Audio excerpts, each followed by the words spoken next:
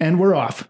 Yeah. What just happened? How long you been waiting for that one? I know. It's been 2 days. I was nervous. I was like, do I still get to come in with this? Nicely done. Welcome everyone to, what are we calling this? The Catholic Rant? I think, I don't know, Catholic stuff and Gregorian rant. Stuff and rant. Gregorian stuff you should know. The 411 sessions. Rant stuff. That was on the calendar. I like that one. Well, welcome everyone. We have 2 podcasts coming together today. So we have the illustrious Catholic stuff you should know. Father Mike Rapp and Father John Here I Nepple. am. Good to be with you. Illustrious. I'll take it. Illustrious. And we have, what's our podcast called? Gregorian Rant. Oh, that's right. Okay. I did tell you guys, I warned you to be ready at the beginning. Mike, he's like a bucking bronco Well, that just comes John- right out of the gun on you. John hates that, but I had to do this one. Because I this guy appreciate said it. he was the king of and we're off. And we're off. It's true. He does do that. That's So- my claim to fame now. That Well, specifically not just anymore. that. Not the actual podcast. It's just my intro. Not anymore. Now That's you're left right. with your turtleneck and your capri pants. That was good. That was good. Oh, I need to ramp up here. Okay. Okay. Oh, welcome everybody to the show. So Catholic stuff, you guys have what, 15 years, something like that now? 12 years. 12 years. And maybe With a maybe couple for, breaks. maybe for the That's right. for the Cumulative 11. Of the roller coaster. for the listeners from our podcast, maybe give a brief. How'd you guys start? What are you about? Oh, we started because the Pope Benedict in 2010, in January, said that all Catholics should figure out creative ways to evangelize the digital continent. He said, this is new. We have globalized, and the internet is going to be an important means of communication, and that we should use it to the glory of God. And so we said, well, we know a bunch of random Catholic things, and let's try to talk about them. We had both kind of come across the concept of a podcast independently. And then in the fall of, I guess it would have been 2009. God, this is a long time ago. We're getting old. We were kind You're of putting our heads together like, hey, let's start this thing. Stuff You Should Know was a famous podcast at the time, still is. Yeah. And we wrote them, and they foolishly wrote us back and said, sure, you can do this. And I'm sure they've regretted that ever since. So yeah. Where'd Very J10 Initiative come from? January 2010 Oh. was that was the Pope's intention that month for the evangelization of this digital continent, as Mike was saying. So the idea was multiple initiatives would be started, but there's the Oh, that's J10 right. initiative. It's the podcast. So The That's it. I was That's on what we Catholic got. stuff once. yes, and you were. I remember it because I was really nervous. I'd never been on a podcast. And I remember we recorded, I think, at Brady's place at Cabrini. But I just remember Goebel sat perpendicular across a chair the way you're not supposed to sit, and was like bored out of his mind the entire Oh, time. oh, And I was like, no. "Oh, this is great." Yep. Intentionally. That was really fun. We Love the also podcast. had a Father Brian Larkin character that Goebel That's would true. play with a British accent and thoroughly obnoxious. Yes, that's I would true. say the strong majority of the people who have listened to the podcast over years really believe that you had a British accent, and we're kind of a Mrs. Doubtfire type I still get that. personality. I know people still think that it's- about me. So it's nice that we can clear the air, and Is that not true? yeah, we're happy to be with you guys. This is great. So Yeah. Gregorian Rant, when did you guys start? We started about a year and a half ago, and it took some convincing on my part to get Father Brian involved. And the whole concept for me, so I'm newer to the faith, was confirmed about 3 years ago now. And trying to explain to my buddies, best friends from home, this thing called Catholicism, and why I'm not living with my girlfriend / fiance to be wife, all these kind of church teachings. You live that with your seem wife like now, though. Now we do. Yeah. Now it's approved. That's probably better. And I always said I wish Father Brian was in my pocket to explain, because I would always like butcher it and they'd be more confused. Like, what are you talking about? So finally got him to agree to it. But it was kind of a selfish way. I'd rather just say, hey, listen to this than attempt to explain it at this point. but now I just get quizzed all the time. And this Father Brian Larkin is, if you had like, if you could program a Siri to give you Catholic answers, Yeah. you just say, Father Brian Larkin, what's the first year of the Council of Chalcedon? Father The Brian year Larkin. is 540. Well, what does N.T. Wright say about Romans chapter 8? That's right. I did appreciate when we attempted to record some of these, and the one thing I enjoyed about it the most was his scripture knowledge. It's like but it's memorized. And like most of the time when he starts talking, I'm like, he is not reading this right now. And so then we got to like actually prove it. been fun. then Yeah, we we're really talking you up, buddy. I know, right? Wait a minute. Hey, Wait you a know what? minute. You've got a nice goatee. Hey, Yeah, you do. Hey, That's so new. you guys I haven't seen that. this. Yeah, Nope. let me introduce you. Does to that itch you on the while you're On the microphone. on the microphone? Yeah. Oh, it just reminds me that it's awesome. And it's really long and thick. It's like the opposite rat tail. It's fantastic. Yeah, you're It's- right. Yeah, just on the other side. Well, I'm going for Pharaoh. I wanted to grow it out Pharaoh length and then square it off and braid it, maybe. I don't know. Yeah. What is Pharaoh length? What is that? Pharaoh consist length of? is probably probably 10 inches. 10 inches. Okay. That's I ambitious. don't know. You got to go find a Pharaoh. Hope you go to Yeah. Jamaica and they put like beads in it. I'm a Viking anyway, so I'm kind of the runt of the Vikings, You're the smallest a Viking. Viking in the pack. But a Viking So I'm nonetheless. trying to prove something. This could be dangerous. We could have a lot of banter. It's like we have a lot of history. Poor Patrick today is stuck with 3 priests. Father Mike's sister is engaged to my college roommate. That is unbelievable. That is Yeah. unbelievable. It's great. yeah. Yeah. And they met independent, right, of this relationship. Yeah. Yeah. So Mike Lazari, who I think you shouted out, Marcia and Mike Yeah. I did recently. too. But they probably don't listen to mine. I so- was telling this story to somebody yesterday. Did he go to the dentist and Yeah. she was his dental hygienist? And she was, dental hygienist secretary. And he just says, "Oh, that girl is awesome." And Good for Is him. that what he said? She's awesome. Gets his, or I did he say don't something know. like, Dude, I haven't she's dated very for a while." attractive. yeah. So he was pursuing her for a while, and then we figured out that there's Girl's connections. awesome. I'd love to surf with her sometime. That's what Oh my most guys gosh. say when they ask you out. Dude, Like, I'm a that girl is celibate. I'm a awesome. celibate, dude. All right. I've been out of the game, Patrick. All right, so quick shout outs. If you guys have any, I have one shout out I want to do, maybe 2. So kind of like Grace's. But the big one, I think I can say it because this will come out after. Can I say it? No, it's coming out tomorrow. Oh, it's coming out tomorrow. Okay, Be you gotta careful. wait for the next one. Yeah. Okay, I'll do that one later. So my big shout out then is to all the people who put on the Triduum liturgies and parishes. It's a lot more work than you would think. Yeah. And so Dorothy Fanninsteel, who I don't think listens to yes. the podcast, but if she does, God bless you, Dorothy. We love you. I love you, Dorothy. I miss you. You're awesome. She is the best. She is the best. Lights up the room.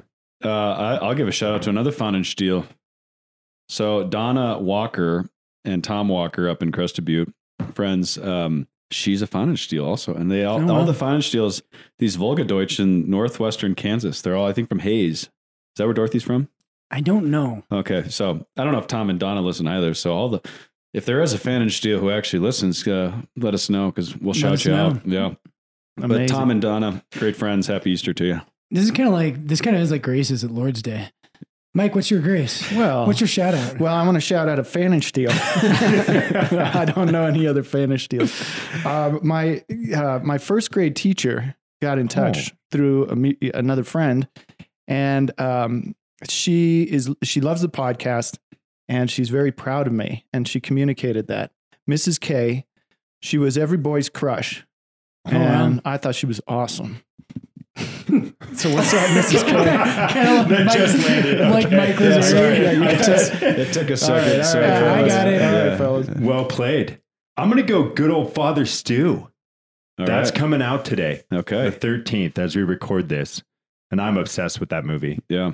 I have referenced that movie for the past month on our. I still need to see it. Is it every theater? I just I saw believe this so. little movie about Saint Nectarius, and it was only playing at one theater, so I wasn't sure about Father Stew because I want to see it. See if Pfannenstiel. What Father did Stew, you? Pfannenstiel. That very same. No, I'm pretty sure it's everywhere. Coming Okay. out today. Right on. Let's Yeah. go see it. All right. Well, today I'm moving us along. All right, keep us Here we moving. go. So today This is we great. got our topic today, the four of us. We're going to talk about. I don't think you know about this yet. I know. I was just thinking that. Right on. Did we tell Mike? That's all right. Okay, it's probably Here we better, go. probably for the best. Here we go. Today we're going to talk about Catholic high schools and what Catholic high schools should look like. And we kind of thought it was an interesting topic. Father John and I are on the board of a new Catholic high school. Father Mike went to a Catholic high school.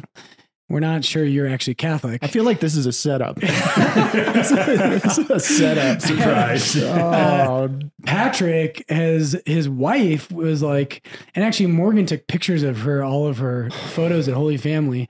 Patrick's wife was like the all-star at Holy Family Catholic High School, but you never went to a Catholic school. You were, if you don't listen to our podcast, Patrick is a football player. He played football for CU. He's a tight end, University of Colorado. Him and I have roughly the same build. Yes, right. Yeah. No. That's right. You're pulling it off well now, though. Yeah. You know, I grew into it. Yeah, no, Steph was like, somehow, I didn't know this. Morgan sent me photos. She went up there like a week ago, and I knew Steph was a stud, but she has all these photos lining up like as you walk down the hall. I've never really walked Holy Family, but it kind of impressed me. Oh, really? I didn't realize. this is as Hall an of Famer. all-state Hall of Fame basketball player. Yeah. And tennis and the whole Giltner clan was, Was she like studs. president of the student body and prom queen? I want to say maybe prom queen. She was big. You know what she was big in? Random fact. Irish Step dancing. That's That's big. right. Yeah. She's shy about doing it now, but She I've is. seen it. She has the full videos. Anyways, but I'm all public schools. Never once considered any private school, let alone Catholic, elementary, high school, college, Yeah, except for Notre Dame. that's a good point. So we got 3 public school, 1 Catholic school. You're running a Catholic school, Elementary school, and Elementary. and now working. We're just talking. Father Brian and I were talking about this a lot because of being on the board at John Paul the Great High School. But we thought it'd be a fun topic just to kind of roll out like what if you can dream this thing up. If you're listening to this and you're thinking like, what should it look like? Like, I think we got a lot of thoughts on there. Just wondering how you want to go about it. I don't really know. So at Gregorian Ram, we just kind of fly by the seat This of is our a pants. This is brainstorm. It's a brainstorming session. Yeah, this is kind of crazy. But Well, then I'll just throw this out there. Processions.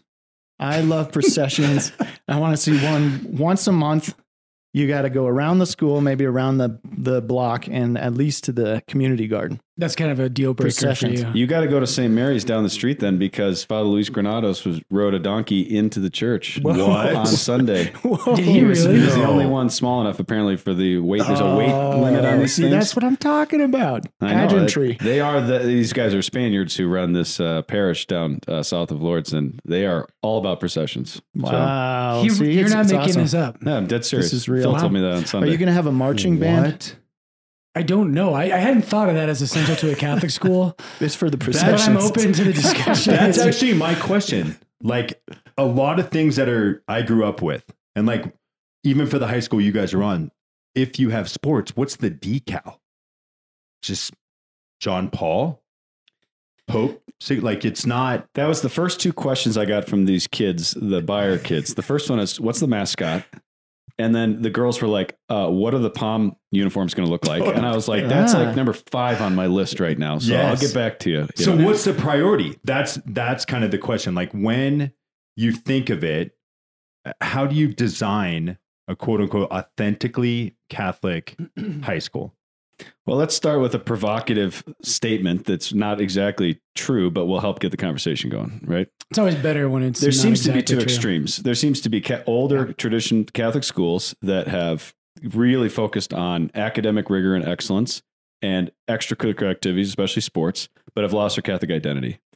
Now there's also a movement to start, which oftentimes a lot smaller schools, but they're saying no more sports. We're doing the kind of classical thing, so we're not going to focus on AP and these different things. but it's not the same kind of experience. So you're Patrick Deviney and your kid is going into high school and you're like, I want to have an authentic Catholic experience like this one, but I also want them to have there's a real kind of human formation that happens in sports, in drama and music and these things. And if you have a tiny Catholic school and you've excluded those things, you're not going to get that full experience. So parents seem to me to say, we want everything, but how do you get it all to work together? Correct. That's my basic sense. Well, and how do you build?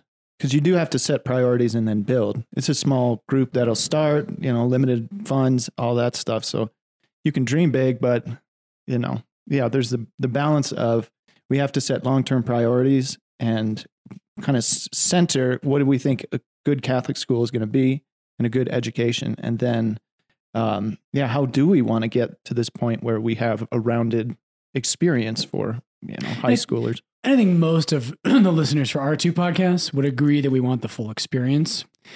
I think a lot of people out there, they just want a private education. Right? Yeah. And then it feels also with public schools, with everything in the news, there's the whole Florida thing going on with Ron DeSantis. That's elementary level. But it seems like public schools in general have lost a lot of credibility. I think the pandemic too has shut that down, and I think or made them lose some credibility. And now, right, you have a lot of Catholics who are saying, the government is really anti-family and they're really anti-faith. And so we get a lot of listeners who want that. So I think that people would be on the board that we want all these together. I think the question is, how do you do that? Yeah. How do you do that? How do you just to sort of add to this idea of, I just want a private school.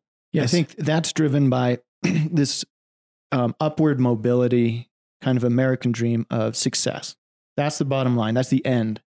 The telos is we want success for these kids and we want to set them up to experience success in every way, sports, education, and then give them what they consider the best tools to get into the best school and then get the best job and get their career started and everything. So it's success, but it's one specific definition of success. Yeah, I think that's kind critical. Of financial and with this standard for life experience. Like successful childhood looks like this. Successful adulthood looks like this. Yeah. And it has a lot to do with economics and competition. Yeah. All right. Question for you, Larkin. Classical model, designating a school as classical high school. Is that a deal breaker for you? Is that just like important? How do we qualify that? What are your thoughts? Just can you define that? Everybody asks me what that is, and I'm not even sure how to. That's what I was. I think define that. Yeah, Patrick, you should be able to do this by now, right? I wish. That's still the $1 million question. I've never heard an explanation. We kind of joked about this with the gala. It was like my priority to try to get an elevator pitch on what classical is.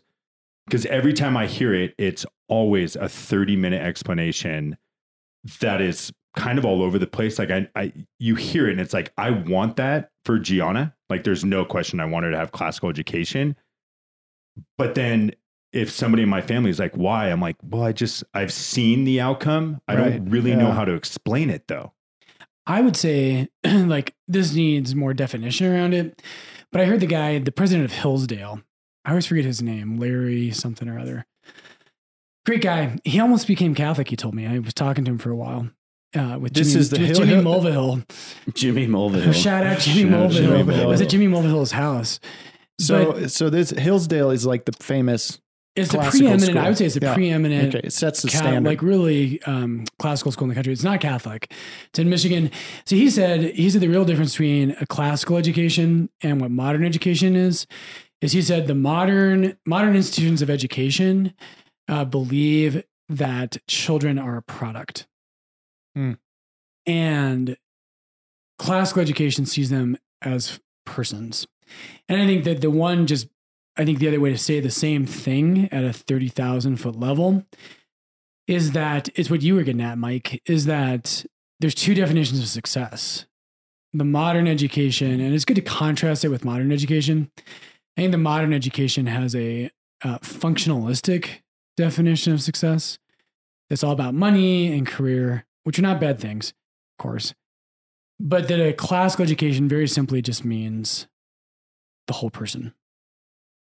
And I think, like, from the Hillsdale perspective, classical, I prefer the language of liberal arts. Or Yeah. I think that classical gets kind of siloed into like specific curriculums. Like you have to do the quadrivium this way and this kind of thing. And the kind of liberal arts, and this is like Elias Moo, we have a great superintendent of schools here, and he's really said he wants to kind of shift the language. And I think that's helpful because the liberal arts is exactly what you're saying, that liber, to free a person, you're freeing the mind by forming them.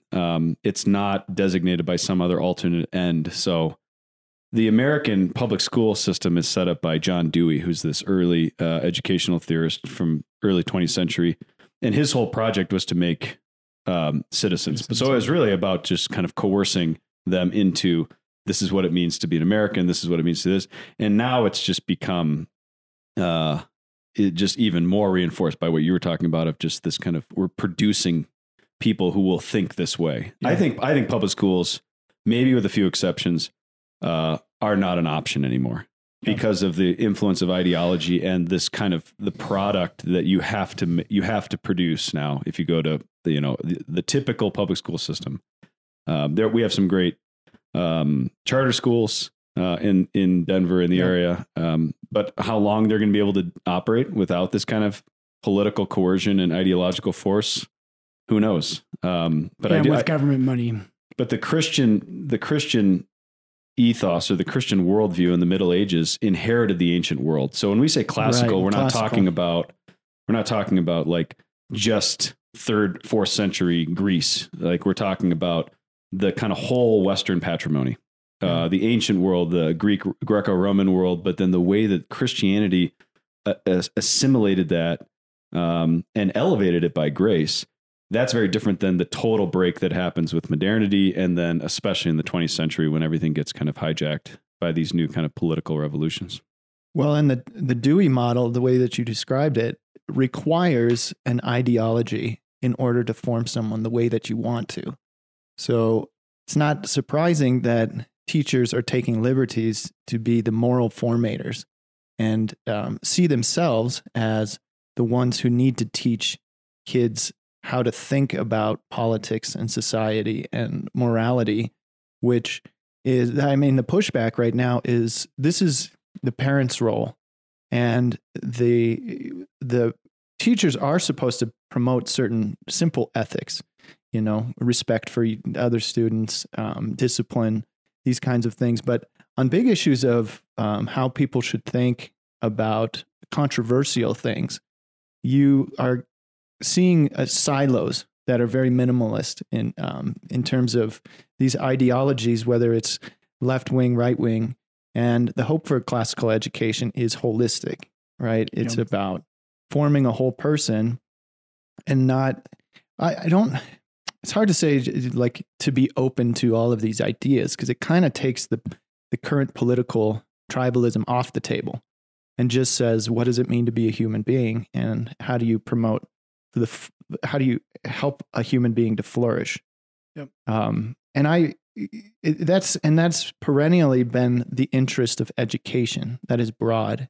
It's the formation of a young person and helping them to learn how to be happy and be learn how to relate to other people, and then to use their intellect and will for the good of society or for their own good, and all of these things. So virtue training, but not, I don't know how to distinguish that from, like, specifically from ideology. This isn't just the Catholic tribe. This is something that's universal. Yeah. Here's your elevator pitch, following out what Father Mike just said. Modern education teaches you what to think. Classical education teaches you how to think. I used to say that a lot. Yeah. Yeah. So the ideology is, this is what you will think. This is what you will believe. This is what you will, and we're just telling you it's just filling you with content information. The purpose of the liberal arts is just to say, we want to open their minds so that they understand and can think rationally and come to truths on their own. We don't want the Catholic tribe down the street of this high school. We want kids who can really think, and then who can really choose, because it's true, and come to that on their own. We want them to be able to fully kind of be functioning. I think your holistic point is really important also, that one of the hallmarks of modern education is the radical division of subjects. So you go to math, it has nothing to do with history. You go to literature, it has not. And then theology is basically completely fallen out because we're living in a secularized culture where it's kind of nonsense to think that you would teach anything about God in school, that has anything to do with education. So the radical kind of division of subjects that's one of the main projects, I think, is to say, how do you bring everything back? And we've had a lot of conversations about this, Larkin, like, how do we bring all of these so that there's an interdisciplinary unity, so everything is distinct and there's real rigor, but that they really kind of form together a vision of how do I engage reality. I will say I've heard you say that, teaching how to think. And the one thing I definitely see in that, as the versus the alternative, where it is very result driven, is, and I guess maybe also a question is, do you think, big picture, if we started to focus more on classical education, the way we're describing it, you would see a reduction in suicide? And I say that from the standpoint of the loss of identity that comes in life, of you've gone for one thing, the one result, all of a sudden you're 20 and you're out of your athletic career, or you were a lawyer and your middle-age crisis, and you don't know what the next step is. You don't know how to think. So that is something that has been appealing to me in the approach of understanding those steps, and not just 2 + 2 = 4, get into Stanford, go this route. And once there's a life change, it is game over. Well, in your school, right, the J. Sarah, was that close to where you went to high school, or is that a different city? It's funny. My best friend's dad actually coaches football there, but it's Southern California. Southern Cal. Okay. And you were in Sacramento in high school. Yeah. Yeah. Now, did he, with that high school, do you think, does it have, and I want to come back because I know that I want to come back to that question you're asking about meaning, I think, and suicides and these kinds of things. But just really quick, I'm curious with that high school, is your sense, does that one have, my guess would be that's like kind of a get ahead in life, get a private education, worldly success. Yeah. It's, if you're at J. Sarah, we love you. But I don't know how expensive it is to That's get cool. in there, but you pull in the parking lot and it's a Tesla dealership, G-Wagons. It's super nice. There was a clip of Aaron Rodgers yesterday on ESPN, like training, and he's training at J. Sarah. okay. Well, yeah, and we have, Valor is the big school here in town Kent, Denver. that has, we don't have the old kind of patrimony of The East the East Coast. Coast would have, like even your dad and growing up in Chicago, there's a real sense of like generational history. Now, Regis has been around a long time, and Mullen, but Yeah, it's not high society, old money or anything like there's that. a real sense of kind of, if you go to this school, you're on a trajectory you're going to be in the elite kind of strata of American life. And it even works. still, Yeah. one of the things I find really unsettling is just like parents are like, yeah. But that's the most important thing for us, is like, I want my kid to go to a great Catholic college and then to a great Catholic law school and then live a great Catholic life. Problem is the Catholic thing drops out. Yeah. So like we're just hemorrhaging young people. They're becoming nons at an unbelievable, I think it's like 80% under the age of 25 right now. I mean, what's coming is just, and we just continue to produce it right out of our Catholic school system. So like we've really got to think it in a different direction here. And the whole philosophy of get ahead and compete, learn to compete, is frustrating in itself. I mean, there's the Catholic problem of this is not relevant if that's my project is really about success. But also, like, there's a 1% who are victorious in this game, and 99 who find themselves somehow disappointed with the progress they make. You can be happy kind of working into, middle management, but there is something of disappointment if you've been taught to compete and to excel, and then you don't make it.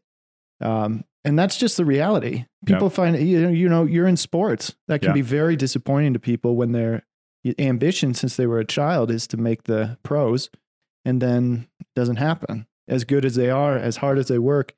And so there's this kind of expectation of we're training you in competition, and then what happens as life presents its disappointments if your whole identity is invested in your dreams and your ambitions.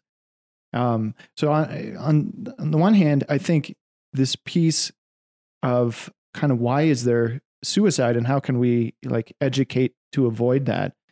I do think that the kind of standard model contributes to that simply by sort of funneling us into this one mode of expectation, one place to find meaning, one place to set goals and look for the success in competing against everybody else. So that's very disappointing and disillusioning. And then on the classical side, I would say that there's an interest in teaching people to appreciate the beauty in learning and to encounter beauty that is satisfying. Is if you've learned to love learning and to like reading books and to like looking at the sky and to like meeting people and finding out about them and simply learning, the world becomes beautiful. And this is, it changes the way that you live. It changes the way that you look at things. And there is a kind of priority of beauty and the beauty of encounter with things, with the mind and just with life experience that I think can satisfy and help someone to kind of go through life in a way that's very engaging and satisfying. That's not to say that there won't be problems for kids, Right. but I do think that's part of the goal is to fill life with beauty in education. And I don't think that's a priority at all in this model that says the goods of the world, the best things are simply success and being driven. Does that make sense? Yeah. If you were looking at high school right now, would you be entertaining the new high school or would you go? That's a Regis really good again. question, Father Yeah, Mike. it is. It's a great Would question. you go to the new high school? I get this question. And yeah, I'm torn. I don't know. It's easy to say in this company and that this would be the best place to send my kids or, to go to school if I were to choose. I don't know if I would have prioritized the right things when I was young and hadn't been taught that. I hadn't been taught that even as a little kid. I have recommended this school to a lot of people and I believe in it. It's early and it has to be built. That's kind of scary, like a small business, and small businesses fail. There's a lot of dreams and I hope that they come into, to fruition. And I think there's a lot of very strong and talented people who are behind this project who will help make that happen. And so I have recommended it. Yeah, I have a few parishioners who have already are pursuing and applying for this school. And I believe in that vision for education and have seen such beautiful things come out of this parish school that is in some way a feeder school and is definitely a classical school with the goal of making the best classical education as you can have. Well, and I think for us, for Father John and I, we're the most directly involved with this new high school, but I think in general for Catholic education. But I think all of us at this table would agree that the real project in circles like ours, if I were in a different place in the world, I would say, number one priority is we got to make Catholic identity happen. And Catholic identity is kind of, I don't think we should assume it, but we kind of, it's robust at least. But I think our concern is the humanity. Yeah. And so, and I think Patrick, like for you, when we talk about the high school, sports are a big deal. And it seems like there's a tendency, there's a movement right now in strong Catholic circles. I think I would actually say it's reactive. That we're reacting against the culture. And I think for me, like the critical thing in life, I feel like my mission in life, and I think maybe all four of us could say this, is to prove that you can be a really devout Catholic and you don't have to be weird. And I think this is what we're getting at with education is somehow supposed to make you human. I mean, so tell me. And that's a great lead. And I want to do the next episode on that. So the opposite of weird is human. It's not cool. It's helpful if you're cool. But but there's a lot of people. If you're awesome, you're awesome, ladies, if you're awesome, and you're, I'm not going to live that down. Can we say this? I'd like to say this, but team sports are essential for high school formation. If we're talking about a full human formation, education, not just as something you do, but that you got to have sports. I'm ready to say that. I'm curious if you guys have a feeling, Patrick, you probably agree with that. As of right now, I do not think I would send my kid to a high school that does not have sports. Yeah. Or at least a variety and kind of robust sports program. I think I fear, and I guess it's just like, as I work through it for myself, on the other side of it would be developing the whole person, but not finding yourself in a bubble, right? Like I kind of fear though, when you start to grow up, you go to this Catholic college, you go to the Catholic law school, you do this, this, and this. But the reality of all that happening, and all of a sudden you get into your neighborhood and you're the one Catholic, you're not in the safe territory. How do you interact and not, try to evangelize everybody in there? But maybe that is the mission. I don't know. But without, like, it becomes such an emphasis, and a safe place is what it kind of feels like for me. And we've disagreed on this, like why I love the concept of going to see you, like throw yourself in the fire, versus I've never been to Benedictine or Franciscan or any of that kind of stuff. But I see value, mainly because of my own journey. I'm a CU guy that led me here, blah, blah, blah. Now I'm Catholic. Was a rocky road, to say the least. But that's kind of just something for me, where it's like, I'm going to I need to see this play out and how this moves forward. Yeah, I think it's throw yourself into the world. And you can get trapped in that Catholic bubble for sure. And then just not feel comfortable with anybody else. Right. I only feel comfortable going to church, but I've got lots of friends, right? No, well, we also have a mission to evangelize the world. And if you can't be friends outside of the, Catholic setting or milieu, then I don't know that you can achieve even the mission of evangelizing the world, an important mission. And I do have the impression, and I didn't say this before, but now I feel comfortable saying that the classical schools seem to produce Catholic nerds. Right. And I'm glad to hear that you have, it's not holistic if there's not a sense of, enjoying the sports. It's not, I don't know, just sports, but extracurriculars and all that stuff too. Yeah, I think that. Sorry, Brian. I think there's 2 points in there. Like we could circle back to sports around just like the formation. Just doing hard things together is really important for young people. Yep. And sports facilitate that. They're not the only way to do that, but they really do that. They make you uncomfortable, and that's really a good thing. And it forms a kind of friendship and brotherhood. You think about the guys we were. That we spent our years in youth kind of doing that with, even if it led to some shady decision making on some of our parts. Not Brian, because he was running cross country with a couple awesome Mormon chicks. They were awesome. But that other question is just like, we got to double down on human formation, because we're living in a postmodern world, which is not Christian, which means that you got to be ready. These kids got to be ready to live in a neighborhood, whether they go to CU or Benedictine. At a certain point, you are in the world, and this world is not Christian. And I was just at Corvus Coffee doing some study, and I was getting the freaking death stare from people on South Broadway, because I'm in a Roman collar, right? Yep. So I gotta be comfortable with that, and I gotta be ready to talk to anybody about anything and actually listen, instead of hide in my small Catholic bastion and just get in the echo chamber of how the world has gone to hell and how we are more Catholic than the Pope, which is what's happening right now. So I cut you off though. No, I mean, I agree with all that. And it's a tricky question, right? We've talked about this a lot, Patrick, that, so Patrick, so his wife, Stephanie, is awesome. And so are all of her sisters. So Patrick has these 2 beautiful sister-in-law, 3 of them, actually, including Jessica. But there's 2 of them who are at CU right now. I think this is the classic question. And so Julia, I think, came on with you on the podcast.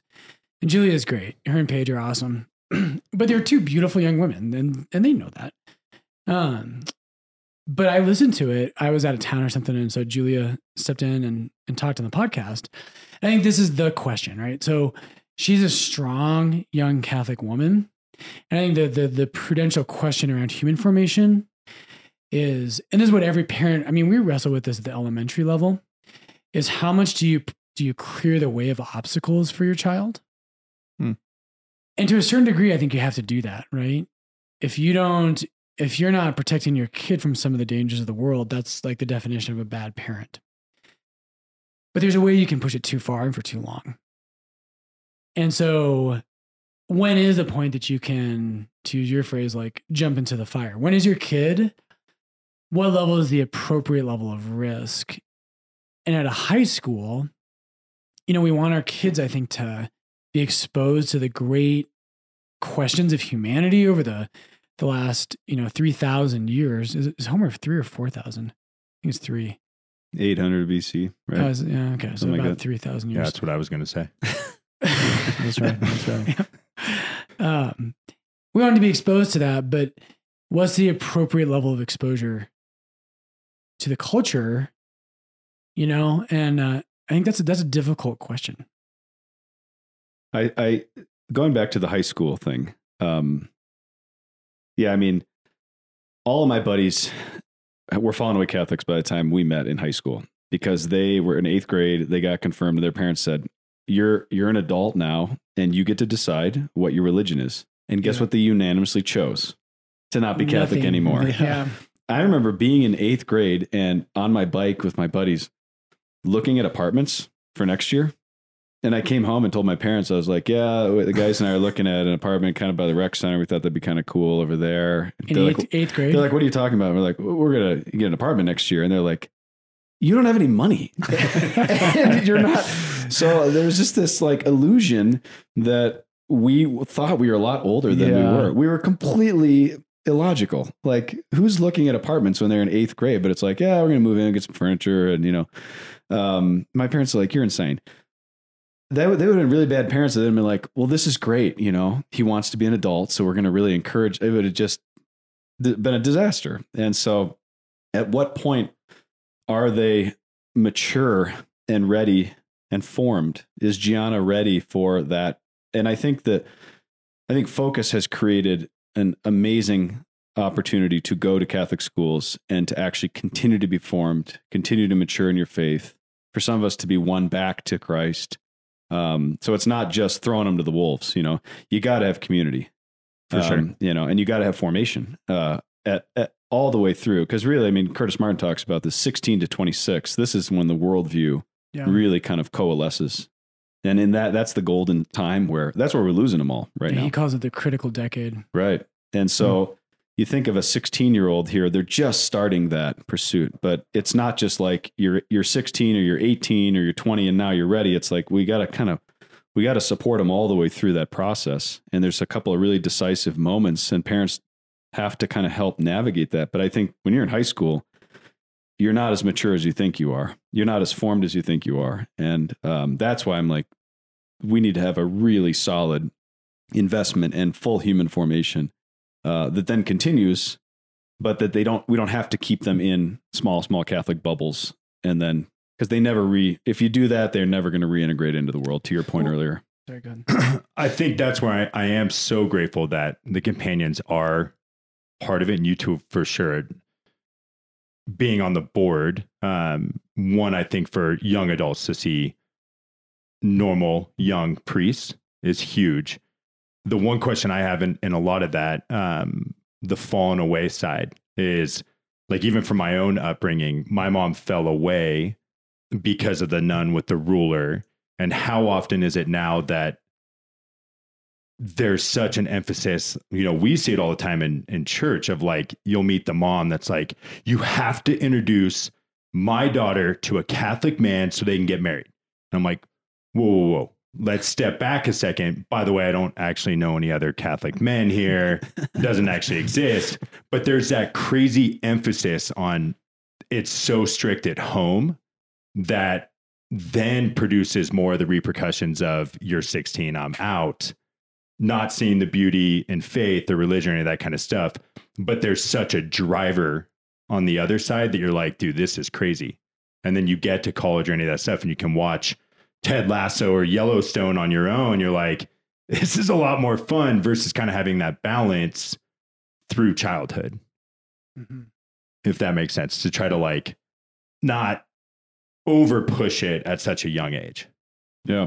I'd like to see just the question of, can you expose kids to opposing ideas? And how do you allow them to actually think things that, and have doubts and think things that are even contrary to Catholic teaching in order to weigh things and to come to owning those ideas for themselves? And I remember high school, in particular, being a time when I was really exploring ideas and was allowed to question whether or not I believed these Catholic things that I had been taught. And I really appreciate that. I mean, by the end of high school, I had gone through a whole process of, I'm not sure I believe this stuff. I need to kind of dig in and figure it out, and found my way to college seminary. But it wasn't through like being indoctrinated, if that makes sense. And I don't know how that happens without losing half the herd to bad ideas or confusing children. I think, yeah, I totally agree with you, Mike. I think what we're talking about here is an ethos, right? Like, I think, so you have the classic Aristotelian ethos, pathos, logos, and rhetoric. And I think what a lot of us are tempted to. Tell me what you guys think about this. Patrick agrees. What did you just say? What was any of that sentence? So we're going to try to explain that. Yeah. So, was there a comma in there at all? Like, was that just all one thing? So ethos, so my two brother priests here, correct me if I'm wrong on this, but so Father Mike is our Greek expert, and we'll get to this in a second, I think. But so Aristotle says, if you want to make a good argument, these are kind of 3 stages or aspects of a good argument. Ethos is kind of the spirit, but it's the person, him or herself, and how they embody a certain spirit. So if Mother Teresa says something and I say the same thing as her, the spirit of Mother Teresa and just who she is communicates something that I can't. So that's ethos. Pathos is like passion. And then logos is rationality or wisdom. And I think what's happening in a lot of Catholic schools is it's all logos. And real quick, just open myself to critique. Did I do that well? Those Good. 3? Yep. Perfect. Yeah. Okay. They're all about rhetoric. Exactly. Communicating something, convincing someone of something. Got it. And here are the different strategies or angles. Exactly. And I think, what are we doing in a high school? I think we're in a high school. We should, like John Paul the Great is the school that Father John and I are involved with. John Paul has a great phrase where he says the church should never impose, but should always propose. And I think what we want to say, and I think the Jesuits probably did a great job with this with you, Mikey. But I think there's a sense of, because we're scared as adults right now about what the world's doing, we just want to give logos, and we just want to say, here's the rationale, here's what you have to believe. And I think we have to be willing to say, actually, we don't just want to communicate a system of checkboxes and a system of truth in the church, but we want to convey a spirit. And that and part of that spirit is a freedom to engage with what other people think. I would agree with everything you said. I would probably kind of push into Mike a little bit on this, not to go after your experience, which I can't, but broadly speaking, it seems to me that we're living in a time that's reacting against that kind of logos based. The faith has been reduced to a content. You memorize the content and it's coercive really on a person. Just like, this is what you do. This is what you're told. Here's all the rules. Here's all the ideas. Accept it, and you'll feel really good about yourself because your family you'll get the rubber stamp of Catholic approval through life. That does not facilitate faith. Here's the opposite extreme, which I think we're in now. I have a 15-year-old kid in class. I need to defy and break him down, basically make him lose his faith in order to help him build his faith back up. That's problematic. Why? Because at the level of ethos, you're communicating suspicion is the basis of everything, not assent. So the human mind naturally assents to truth. We're made to trust. Assent is just another way of talking about like trust. And when I'm in authentic relationships of trust and they lead me to the truth, I don't need to unmask everything. I was just talking to another kind of classic product of Catholic school, K through 12, Catholic college, no faith. And they were giving me all the business about the corruption of the Catholic Church and everything. And it's like, where did you learn this? In Catholic school. Why did they teach you this? Because they were trying to unmask. But then we're never building them back up because we're filling them with the masters of suspicion. There are architects for the world we're living in. Freud, Nietzsche, Marx, to name a few. And that's just everything right now. So everything's Marxist. Everything's Nietzschean. And the kids just kind of take that and they get really into reading Nietzsche.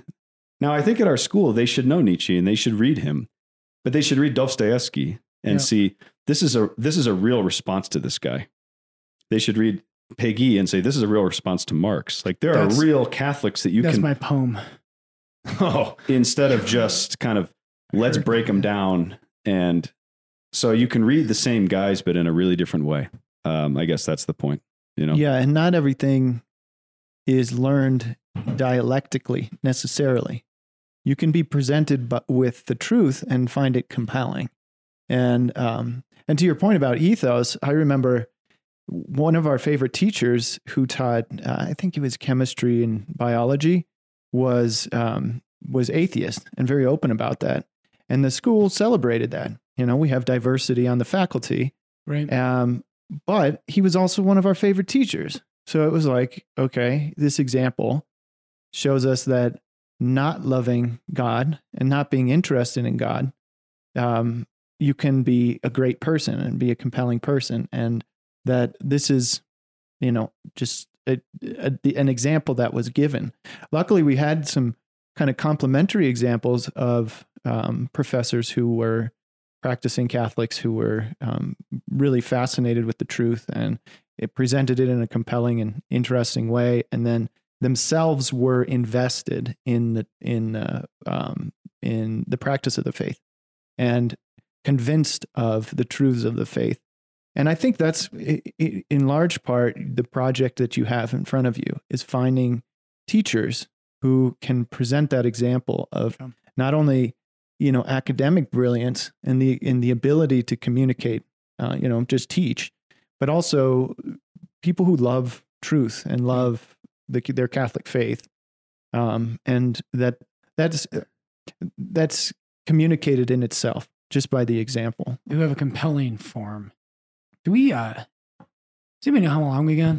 You've got 53 minutes. Here's a question for especially following up on you, but you brought up Nietzsche, so it made me think as the two board members, would you be advocates for the high school of hiring somebody getting beat up by Bishop Barron, Jordan Peterson, as a teacher within the high school?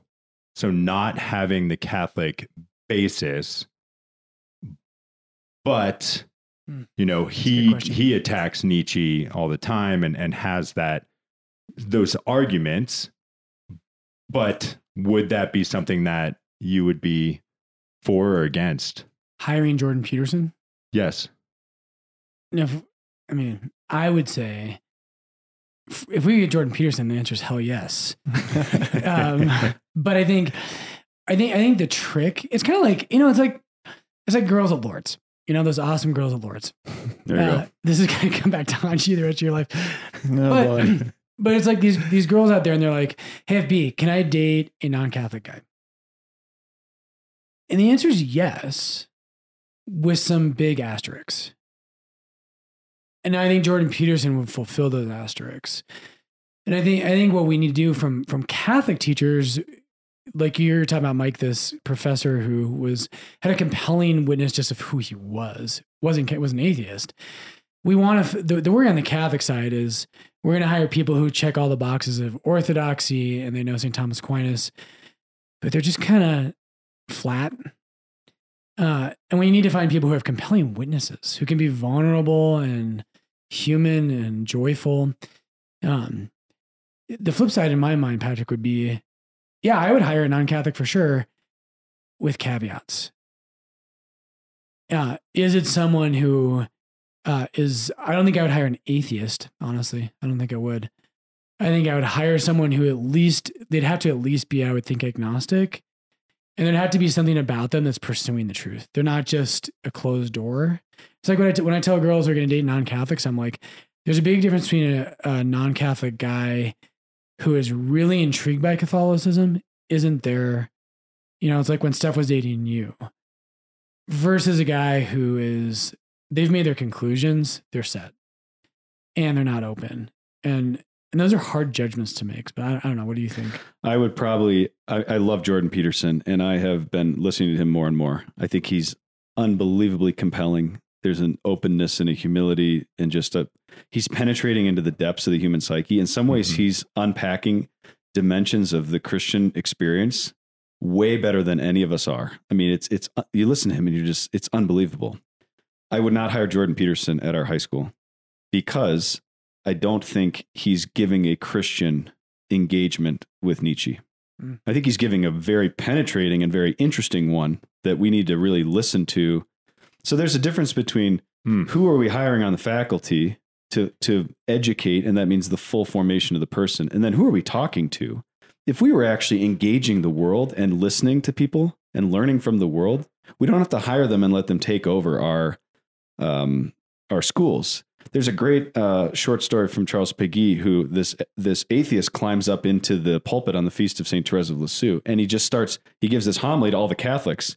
And he's like, I would be Catholic if you were not so, and he goes through this whole thing, berates them. And if we let people do that and speak into us and challenge us like Jordan Peterson is doing, or Joe Rogan or these other types who have captivated the world, if we actually listened and paid attention, but didn't have to compromise our own kind of the integrity of our own institutions, I think that it would look very different.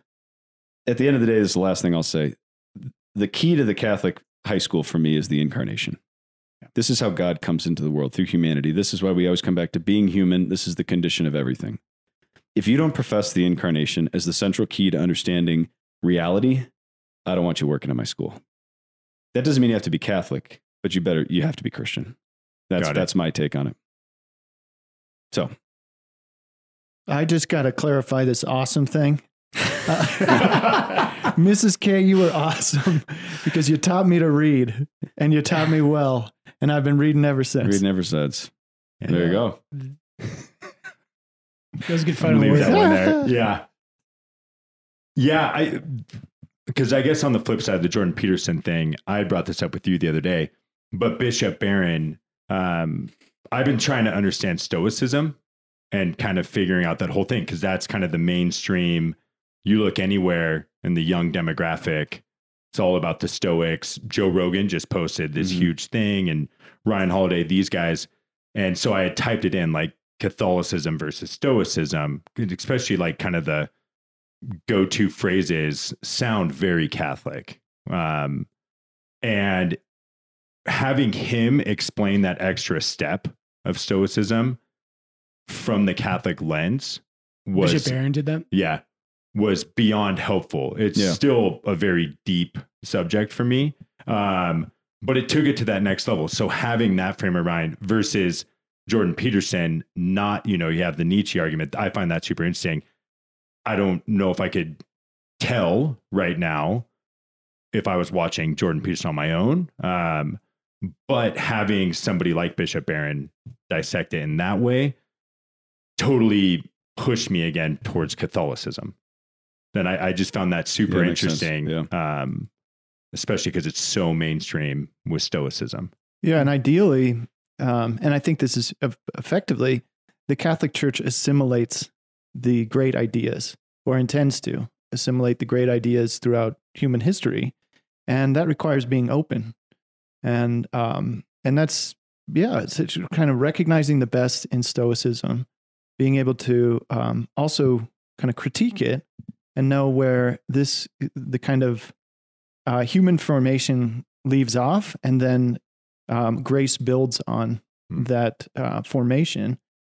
So a lot of it is going to be, are you open to learning the best from all of these different voices out there? And there's a lot of good.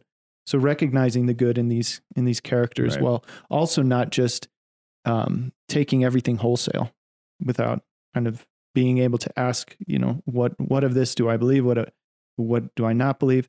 And having the tools to be able to say, how can this integrate with my my understanding of Christ? Folks, we're going to have to wrap it up here. Do you guys have an email address that people kind of check out, or just your website, or what? CatholicStuffPodcast@gmail.com. CatholicStuffPodcast@gmail.com. Ours is Rant@lordsdenver.org. You guys have the Instagram page too, which is a great feature. We do. You guys have one? I know No, Larkin's all over social media. that's I'm right. all over social Facebook, media. TikTok. Hey, We thanks should get for to- listening. Larkin This is dancing on TikTok. we got 4 big voices in the room today. But thanks for listening to us, and hope it was helpful today. Spread the word. God bless you, everybody.